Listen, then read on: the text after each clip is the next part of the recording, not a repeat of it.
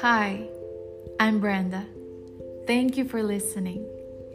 Imagine that you have a young child, and one day, walking down the street, you see an ice cream shop. He stares at the colorful place and enthusiastically asks you to buy him one. Please, he begs you. And so you decide to get him only one scoop. You step outside of the shop and hand it to him. He begins to eat it so excitedly that in an instant the ball falls to the floor. Splash! Immediately he starts crying and turns to the ice cream shop's window poster and observes a big sign showing a delicious ice cream, this time with 2 balls. He points to it and asks for it once again. The question is, would you give it to him? I think obviously you wouldn't. Because if the child was not able to hold the ice cream well with 1 ball, he probably wouldn't be able to handle one with 2. This is very similar to what happens in our life and with our mind.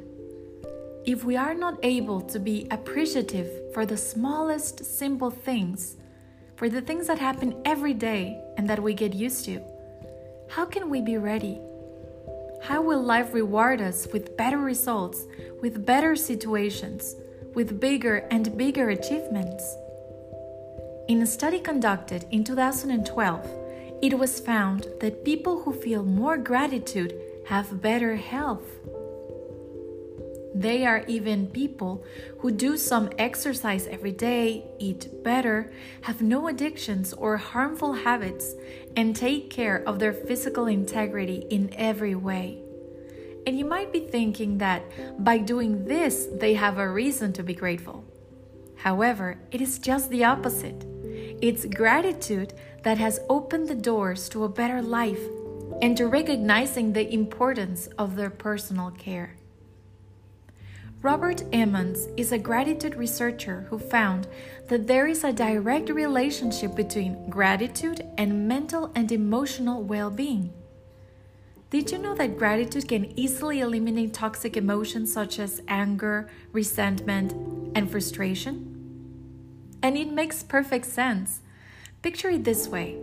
If your inner self radiates acknowledgement of all the beautiful things you possess, the family you have, your friends, your lifestyle, how could you feel or even have any space left for the negative things?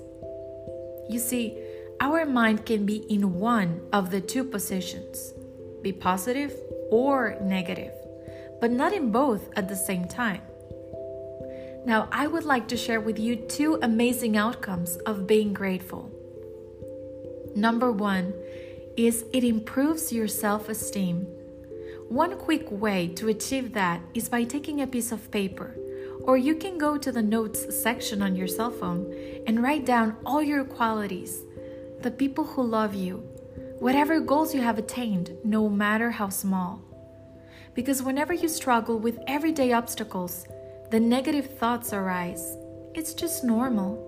But what happens when we just stick to such perspective? We bring ourselves down and diminish whatever strengths we might have.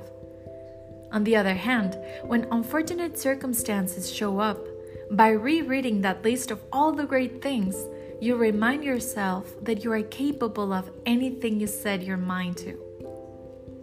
The second result of practicing gratitude is that it helps you have more mental strength. This is fascinating.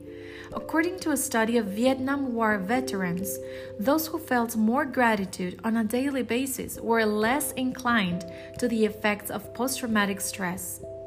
Moreover, a different study found that one of the main factors contributed to the resilience of those affected by the September 11th terrorist attacks was a feeling of appreciation they might feel for staying alive, besides being able to overcome that situation with other good things that remained.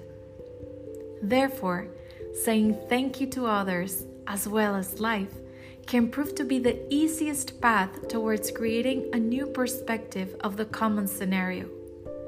Where some see flowers in a field, you might see further and observe life sprouting from the earth. So chin up, my darling, and be grateful for that one scoop of ice cream you've already got.